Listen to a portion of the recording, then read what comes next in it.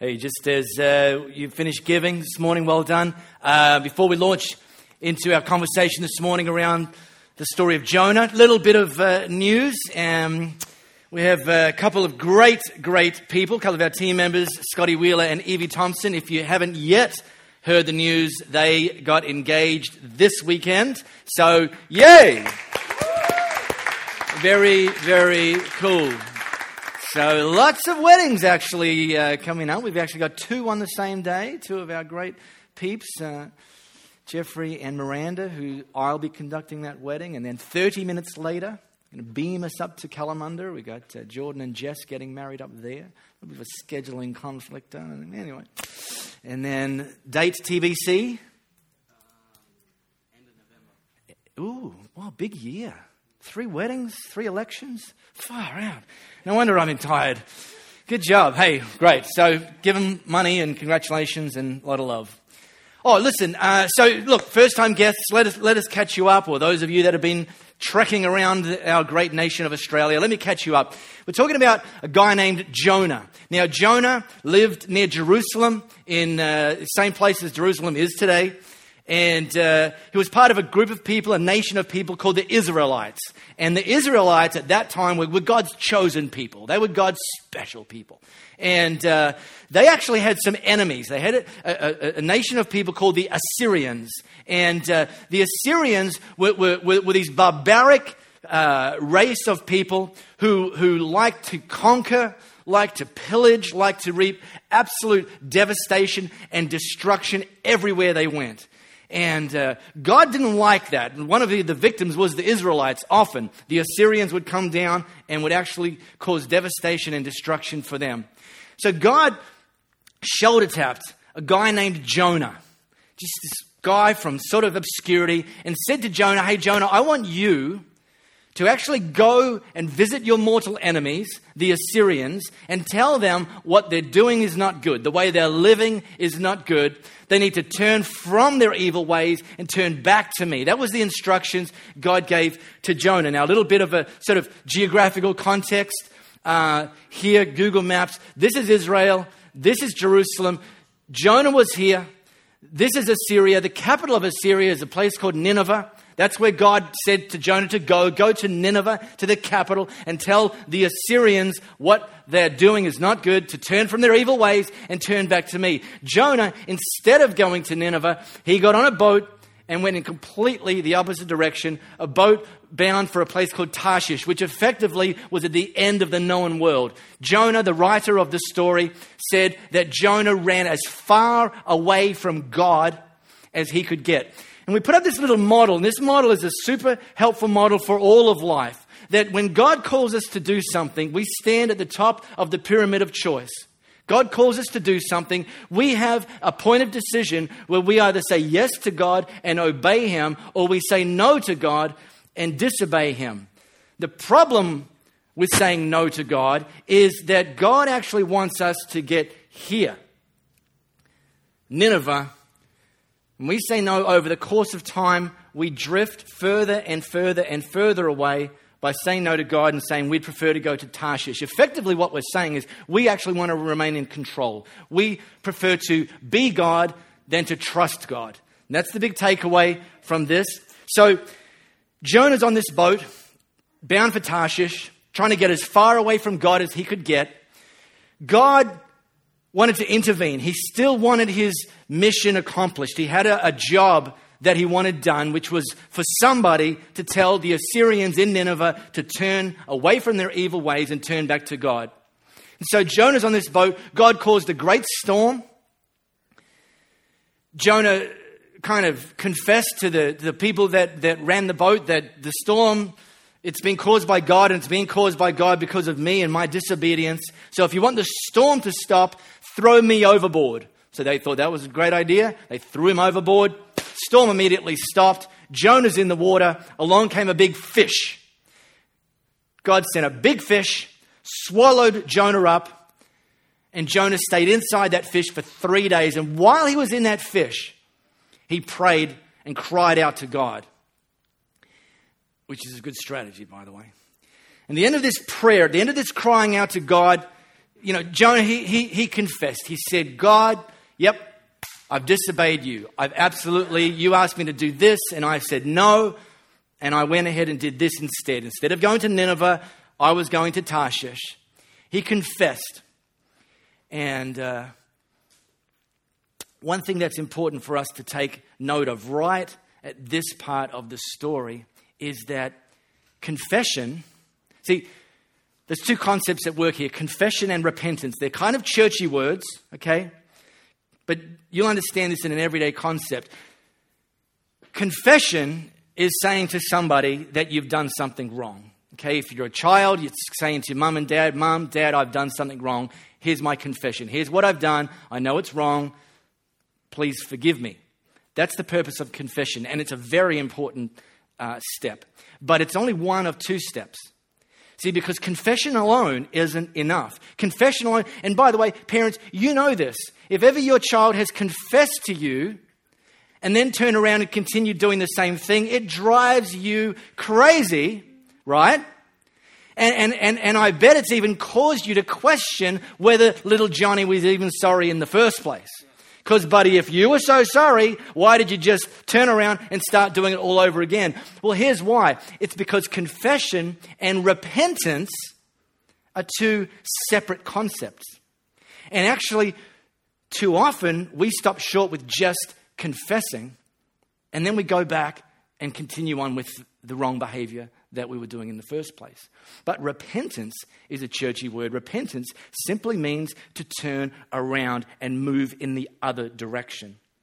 So here we have Jonah, who's just confessed to God that he's disobeyed him. And he said to God, I will make good on what you asked me to do.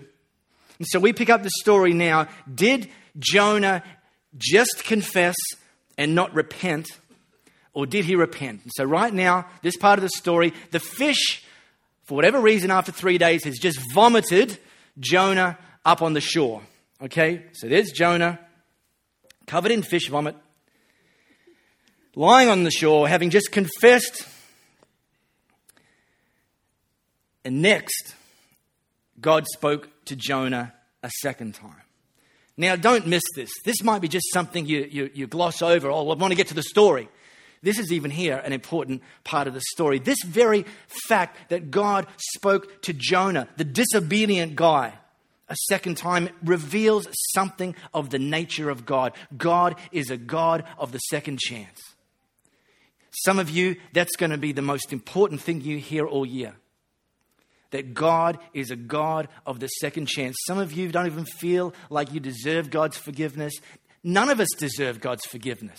It's not about us and what we deserve. It's about God and his very nature and his character. God is a God of the second chance. And you know what? My conviction and my motivation for teaching on this topic of Jonah is some of you, this actual study of Jonah and the conversations we're having around it, this is actually God's intervention in your life.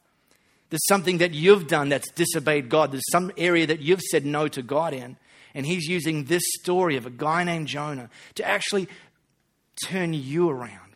And we made this statement in the beginning of this conversation. God often stages an intervention to get our attention so we'll change our direction. And some of you, God is going to give you a second chance. You've took the pyramid of choice. You said no. You said, I want to be God instead of trust God. And you've been walking towards Tarshish. God is going to give you a second chance. But it's going to require confession and it's going to require repentance. But the motivation is we serve and follow a God who's a God of the second chance. That's got to be good news for some of you this morning. Up on your feet, God said, and on your way to the big city of Nineveh. Preach to them. They're in a bad way, and I can't ignore it any longer. There is a lot of exclamation marks, and there's a lot of hints of exclamation marks in this very directive. God's giving Jonah a second chance, but he's saying there's an urgency about this. I sent you on the mission in the first place. There's been time passed since then to now. They needed the message even more than they needed when I first asked you to go. So I'm asking you again with a sense of urgency. And right back at the start of this conversation, I made the point that maturity, or what we often call spiritual maturity, which that's another topic for another time, is often measured by how long someone's been a Christian or how long someone's gone to church. And that is the wrong measure. In fact, it's not the measure of very much at all. The best measure of someone's spiritual maturity is what Erwin McManus calls lag time. That as we mature, as we grow in faith and trust and a willingness to obey God because we trust Him and will do what He says, the lag time between what He asks us to do and us saying yes should truncate over the course of time. That our lag time, the question that God asks us and us saying yes, should get shorter and shorter and shorter. That's a sign of someone growing. If the lag time remains constant over the years in someone's life, they're not growing in faith and obedience at all. Because God, when He asks us to do something, He wants us to say yes, and He wants us to say yes right then and right there. Because delayed obedience is also disobedience. Parents, you know this. Johnny, take out the trash. Oh, I'll do it after. No, I want you to take it out now, Johnny. Oh, no, look, I'll do it tomorrow. Johnny, I asked you to do it now, and I want you to do it now. Delayed obedience is actually disobedience. So Jonah, he may be about to get around to it. Well, no, he's already disobeyed. Delayed obedience is disobedience. God wants us to truncate the lag time and actually live with what I call an obedience posture. That we're always willing to say the words to God, because you said so, I will. That's our answer to everything God asks us to do if we're living with an obedience posture. God, I don't understand it. However, because you said so, I will. God, it's not comfortable. However, because you said so, I will. God, it's not a convenient time for me right now. However, because you said so, I will. That's living with an obedience posture. Right now, that's my question to you. Is there any area or areas where you've said no to God? This is an opportunity to confess, to repent, to turn around and to say, okay, God, if you want to give me a second chance, then because you said so, second time around, I will. I remember years ago, some of you know the story, but Louie and I, my wife Louisa and I, when we first got married, we actually worked full-time, both of us, at our church at the time. And we worked full-time, 40, 50 hours a week each, for no pay. We did it we lived by faith, and we did that for 2 years and just trusted God to supply our needs. And that's something we felt Him call us to do. It's not something He calls everybody to do, but we did. We lived by faith, no fixed income for 2 years, and the early part of our marriage. And as you can imagine, we didn't have a lot of spare cash lying around. In fact, we never had spare cash lying around. If Louis left 10 cents on the table, I'd steal it. And I remember during that period of time, during that 2-year period, one of the other staff, who was a paid staff member, I felt God asked me to give him $200. And with no explanation of why, like God didn't say he's got some, medical bills due, give him $200. God just nudged me and said, Mark, give him $200. And I can't even say, $200 was a lot of money at the time. It was a week's wage. We didn't have any wage. $200 could have very likely have been our year's wage if that's all God provided. But here's the thing. I didn't understand it.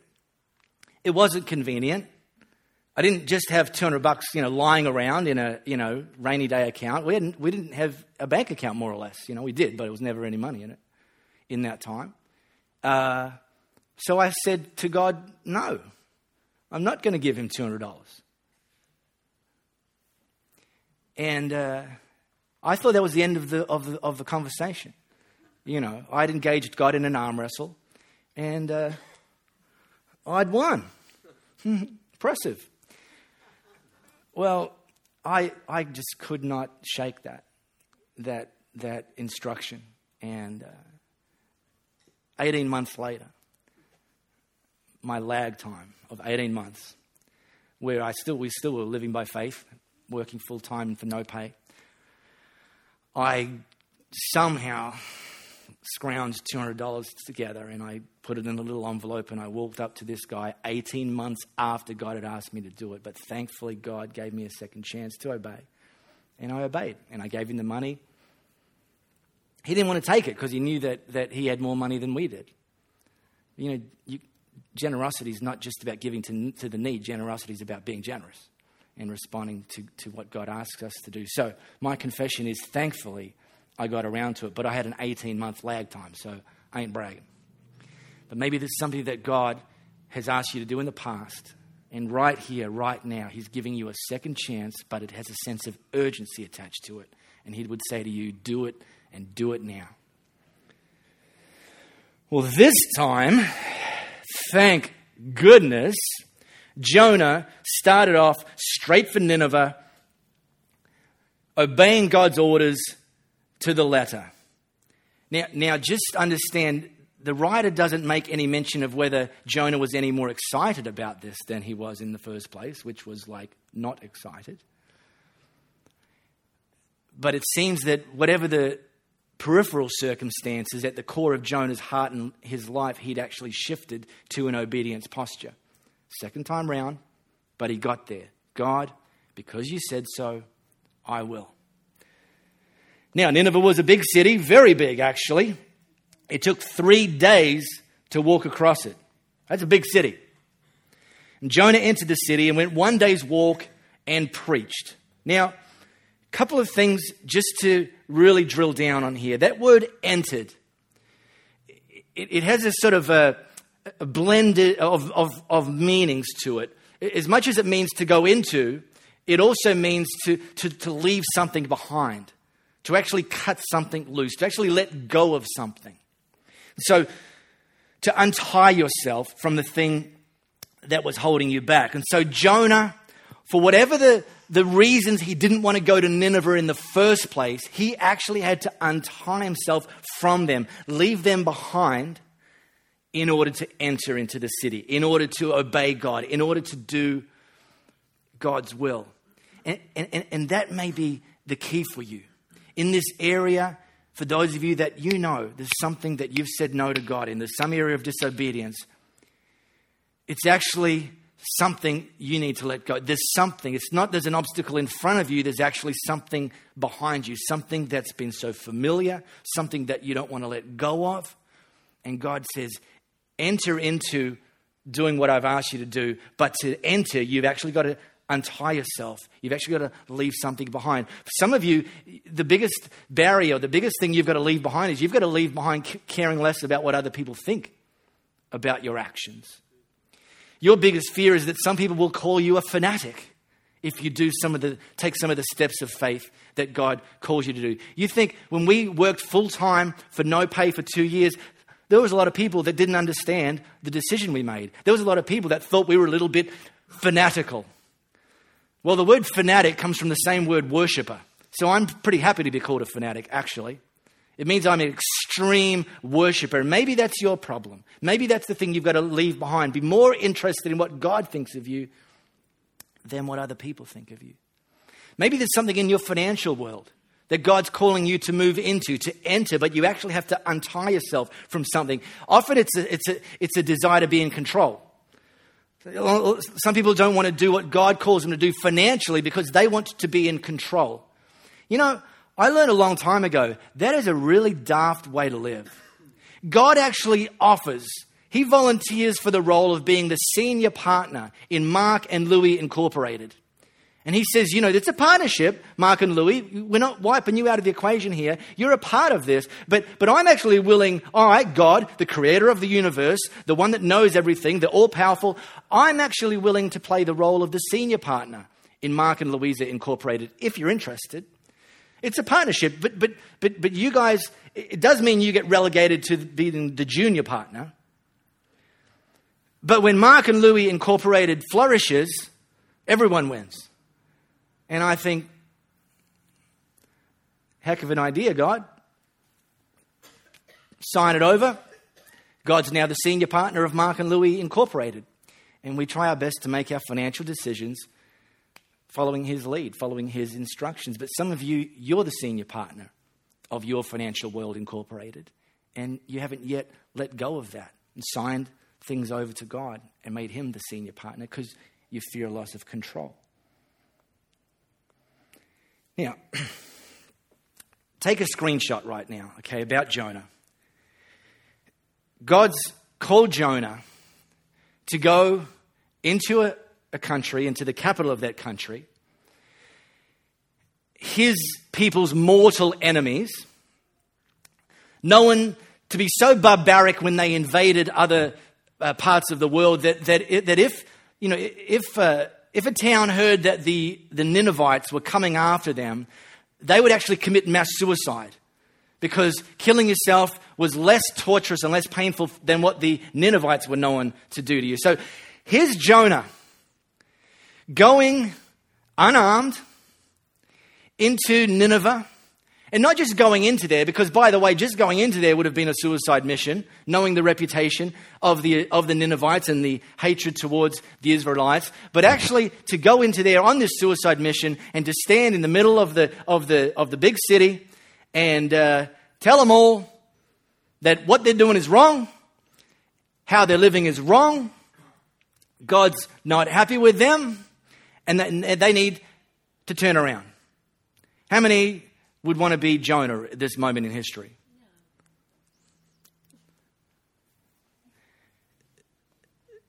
Doesn't sound like the top shelf assignment, does it? Doesn't sound like a very comfortable assignment, does it? But here's the takeaway, even at this point of the story. Don't ever misinterpret being out of your comfort zone with being out of God's will. I bet some of you can look back on your life and you can remember times when you've been out of your comfort zone and you've actually thought that means you're out of God's will. And that's been the very reason you've disobeyed Him. Well, going forward, don't ever make that mistake again if you've made it in the past. Don't ever misinterpret being out of your comfort zone with being out. Jonah was out of his comfort zone about as far as you could get at this point in time, but right in the epicenter of God's will at that moment in time. So, there's Jonah. God's a funny guy sometimes, isn't he? And this is what Jonah said on God's behalf. He proclaimed, 40 more days and Nineveh will be overturned. That's it. Shorter than the Gettysburg Address. 40 more days and Nineveh will be overturned. 8 confronting words. Suicide mission. But this was God staging an intervention. And I'm going to put that pyramid of choice up again, but let me just unpack it a little bit. You see, this is actually something we don't do once. This is an ongoing thing. This model represents something that happens to us again and again and again, every single time that God stages an intervention. So in Jonah's life, Jonah got down here, some way to Tarshish, and God staged an intervention. Well, actually, right at that point in time, Jonah commenced a new point of decision.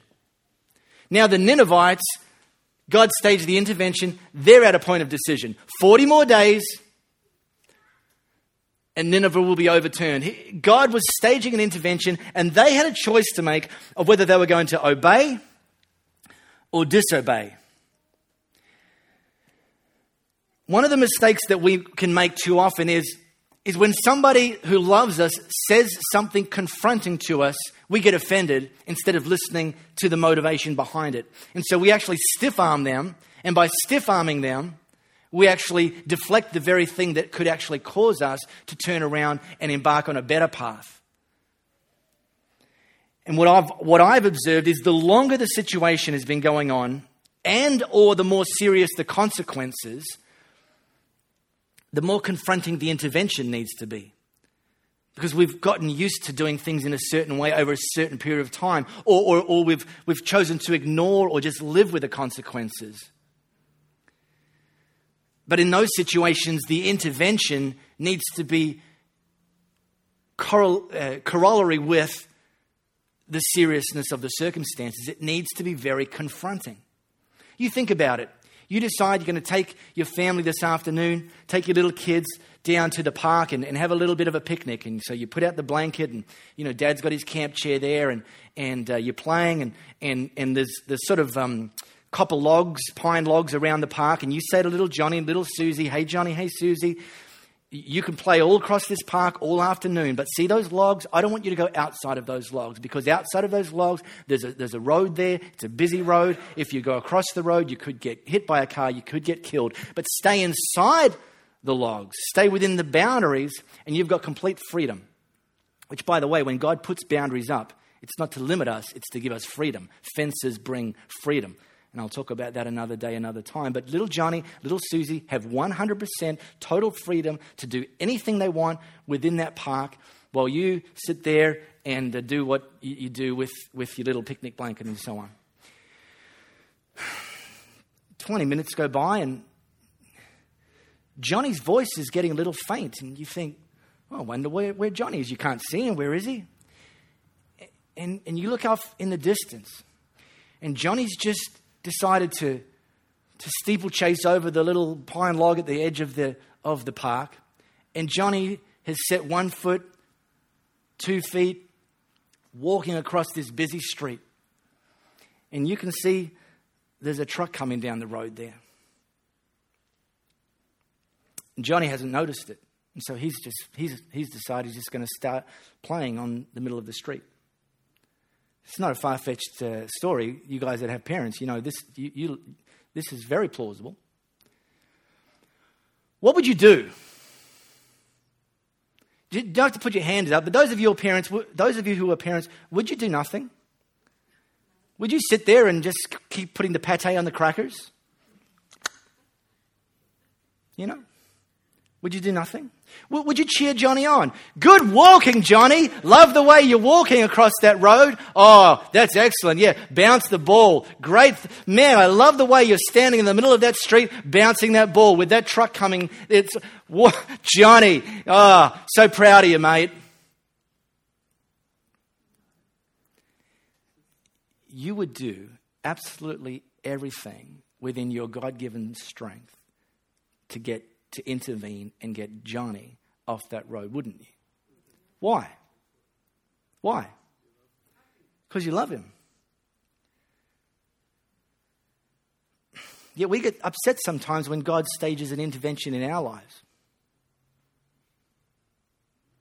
But let me ask you the question. If you're off track, if you're moving this way when God wants you to move that way, would you want God just to sit on his picnic blanket and spreading the pate and the crackers? Or would you want him to do absolutely everything he could to intervene to cause you to get back on track? Which would you prefer? Which sort of God would you want to follow? A passive God who actually couldn't care less whether you live or die, whether you get hit by the truck, or a God that's intimately concerned about your future, your destiny, your purpose? Who votes for the first type of God? Who votes for the second type of God? Well, the good news is the second type of God is the one that sits on the throne, and he's the one that we can follow, but we still have the choice. Are we going to obey or disobey when God stages this intervention? Now, this word overturned.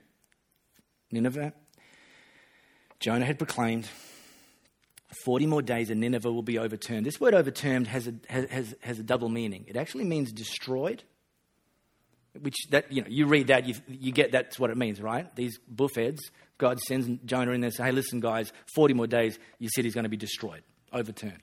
But actually the word can also mean transformed. And it brings out this duality. That Nineveh's response at that point of decision is going to actually determine for them whether they will face God's forgiveness or God's judgment. Choice is theirs. God's preference is always to forgive. But if we keep on ignoring him, there's going to be some judgment. Change is coming either way to Nineveh. Change comes either way to our lives. Either way, change is coming. God gives us the choice. When he intervenes, do you want to be judged or forgiven? Do you want to be transformed or destroyed? And here's the truth, and some of you need to throw this up on your social media. God wasn't mad at them. God was mad about them. The reason God sent Jonah to them wasn't to tell him that he was mad at them. It was to remind them that he was mad about them. However, the God who is mad about us, not mad at us, when we're doing the wrong thing, he still wants us to change. His best is forgiveness. His best is transformation. But when that doesn't happen, disobeying God comes with consequences. And we talked about that last week. You can listen to the podcast, catch yourself up. But God wasn't mad at them. He was mad about them. And you know what? We actually live every single day with neighbors at the house next to us, with people at our workplace in the cubicle next to us, with people sitting on the bus next to us, with people driving down the freeway next to us. There are people everywhere who are convinced that God's mad at them and have no idea whatsoever that God's actually mad about them. And you know why? It's because too many churches, the only time they speak to these people is to tell them what they're doing wrong and how God doesn't like them and what God's against. And we want to be people who spend more time telling them what God's for. God's for purpose. God's for life. God's for destiny. God's for freedom. God's for liberty. God's for breakthrough. God's for provision. God's for you rising above your circumstances. God's for you living a life with a sense of peace that passes all understanding. God's not mad at you. God's mad about you. But he still wants you to change some stuff. But you change in response to knowing that he's mad about you, not mad at you.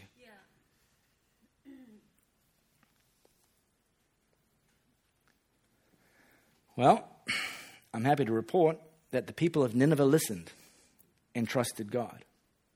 And they proclaimed a citywide fast and dressed in burlap to show their repentance. Next week, I'm going to dress in burlap, Stewie. Yeah, it's not good. Let me just say, if you haven't never dressed in burlap, it's pretty itchy. Anyway. But they wanted to show their repentance. Again, they didn't just confess. They actually decided they were going to turn around to show their repentance. Everyone did it. Rich and poor. Oh, some of you missed that one. Famous and obscure. Leaders and followers. When the message reached the king of Nineveh, he got up off his throne. And by the way, this is unheard of for a king at the time. Got up off his throne, threw down his royal robes, dressed in burlap, and sat down in the dirt. And then he issued a public proclamation throughout Nineveh, authorized by him and his leaders. Not one drop of water, not one bite of food for man, woman, or animal, including your herds and flocks. Dress them all, both people and animals, in burlap, and send up a cry for help to God. Everyone must turn around, turn back from an evil life and the violent ways that stain their hands. Who knows? Maybe God will turn around and change his mind about us, to quit being angry with us and let us live. You know, there's a couple of takeaways from just this last, and this isn't the crescendo of the story yet either, by the way. I want you to be here next week, bring someone. The story just keeps getting better. But right now, at this point in time, the king of Nineveh and the Ninevites, they were going to roll the dice. They were going to give God a chance. Maybe, if we really show him how serious we are, maybe he'll spare us. You know, people that are half-hearted followers of Jesus aren't following him at all. You can't half follow someone because they'll eventually walk off into the sunset. We've got to keep step with him. We've got to keep pace with him. These guys were serious. A couple of takeaways. First of all, you see what the king did? The king actually banned anyone. We humans can survive for a period of time without food. All right, this is medically proven fact. 40 days, 50 days, 60 days. But we can't survive for any length of time without water. This is how serious the king was about getting God's forgiveness for him and his people. He actually banned them from having water and food until God either made them or broke them. Amazing. Influential people have influence.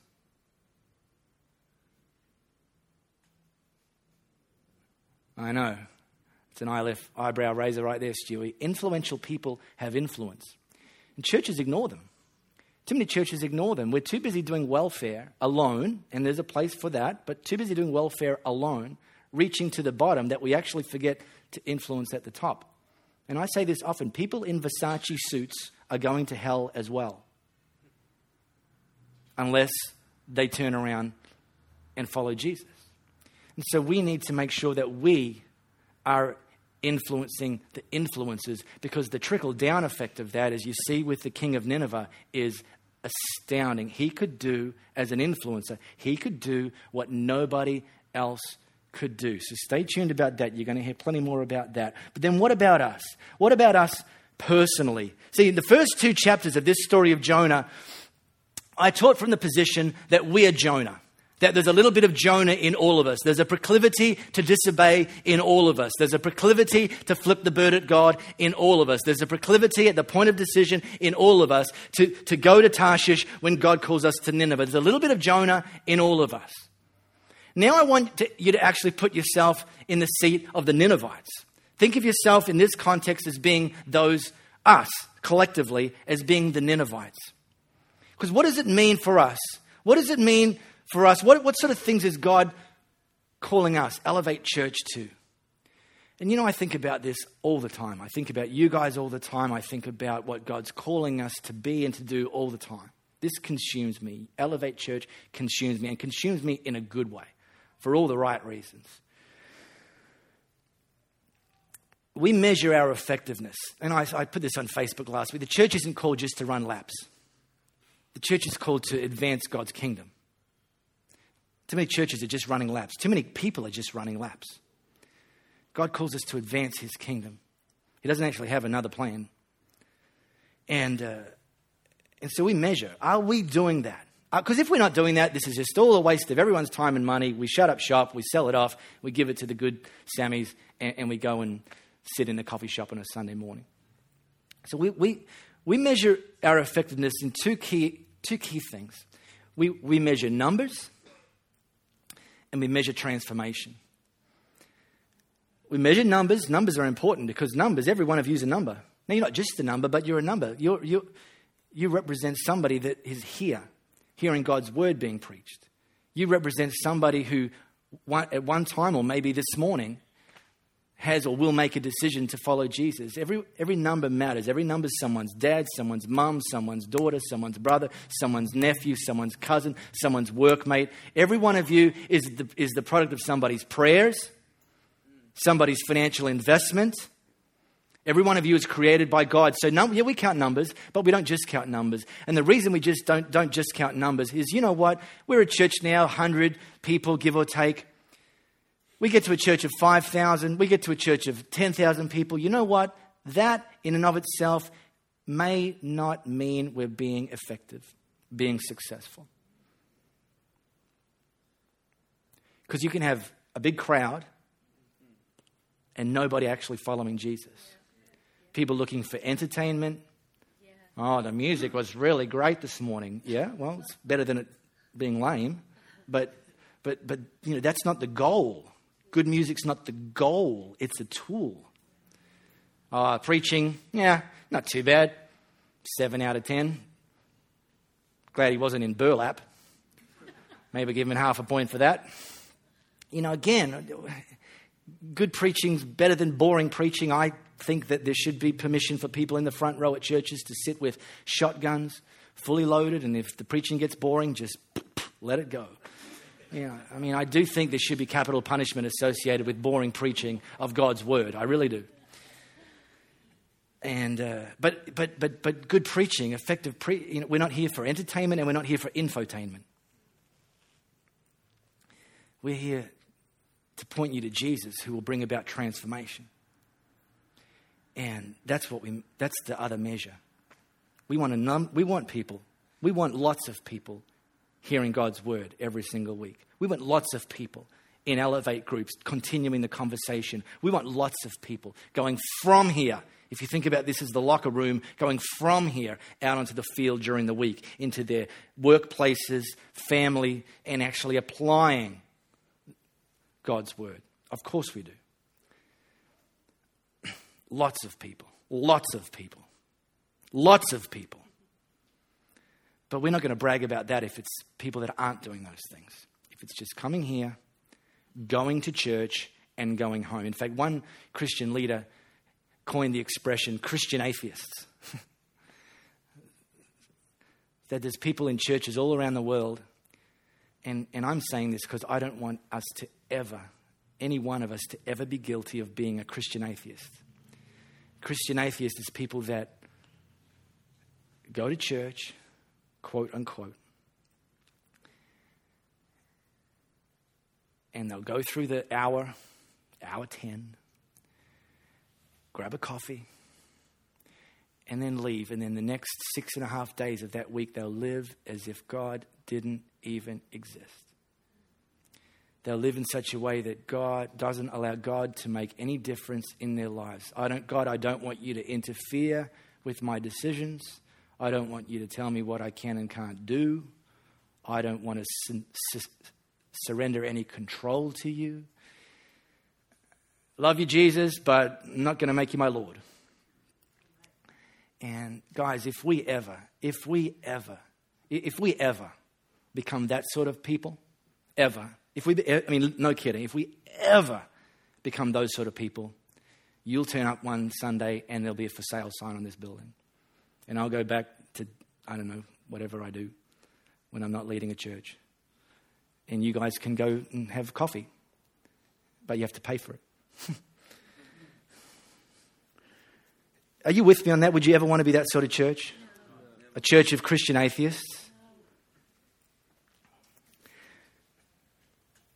And so these are decisions we have to make every single time God asks us to do something. We stand at the point of decision. Do we want to be a Christian atheist and disobey him, or do we want to obey? And only you can answer that. Only you can answer that. Because on the surface, a Christian atheist sitting here looks exactly the same as the passionate follower of Jesus. Only you can measure that. But you know what? So can God. And we're talking about Jonah. We're looking at his life to learn lessons to apply to our life. And obedience is the big ticket item. The obedience posture. God, because you said so. Without qualification. Because you said so, I will. Hey, you know, one more thing, and I mentioned it just a moment ago, we want to do. Some of you maybe have never made the decision to follow Jesus. Maybe this is a whole new idea. Maybe you've never been to a church before, or actually maybe you've been to a church before. Maybe you've even been coming here for a little period of time. That's not the measure that God's got for you as his gold standard. His gold standard is for you to actually follow him, for you to actually place your trust in him, for you to actually surrender control to him, to actually make him your Lord. It's kind of a funny word these days, but it basically means to put him in charge of everything. Some of you have never done that. We're going to give you that opportunity right now to say, God, I want to make you my Lord. And all I want to do, for those of you that need to make that decision right here, right now, in a moment, I just want you to put your hand up. You put your hand up, you're saying, God, that's me this morning. I want to make you my Lord. I need to make you my Lord. This is my time. And when I see a hand, you can put it down, and then we're just going to quickly pray. So right now, with the rest of us praying, for those of you that have never made that decision, and you know this morning that's the decision you need to make. That's the next step you need to take to make Jesus your Lord, to give him control, to ask for his forgiveness. Just put your hand up. Say, that's me. Yep, God, that's me this morning. When I see a hand, you can put it down, and then we're going to pray. We don't want to miss anybody. This is actually the most important thing we do every time we come together. Just quickly put your hand up and say, God, that's me. I want to make you my Lord this morning. When I see a hand, you can put it down. Awesome. Who else? Great. Who else? We don't ever want to miss anybody. You could be the person that walks out on the street, metaphorically speaking. And you don't get this opportunity ever again. Don't let this slip. Don't let this moment pass. If that's you this morning, just slip your hand up real quick. Okay, we're going to pray. 2 people put their hand up. Let's pray. Everybody say these words after me, especially those people who responded and put their hand up, because this is something from your heart to God this morning. Say these words after me. Dear Jesus, thank you for your intervention. Thank you for giving me a second chance. Thank you for forgiving me. I commit to turn to you, to follow you, to give you control, to make you my Lord from today, all the days of my life. In Jesus' name I pray. Amen. How about we celebrate for those two people this morning? Brilliant. Well done. Listen, next week we're going to finish this conversation about Jonah. It's not just a kid's story. It's not a fiction story. There's plenty more that God wants to highlight, underline, impart into each one of us. So be here, bring somebody, and let's be people who experience transformation, hey? All right, on a slightly less important note, this week's coffee is Tiger something. Yeah, mystery tiger. We ground up a mystery tiger this morning and made it coffee. So enjoy. Plenty of first-time guests here. Make sure you make them feel welcome.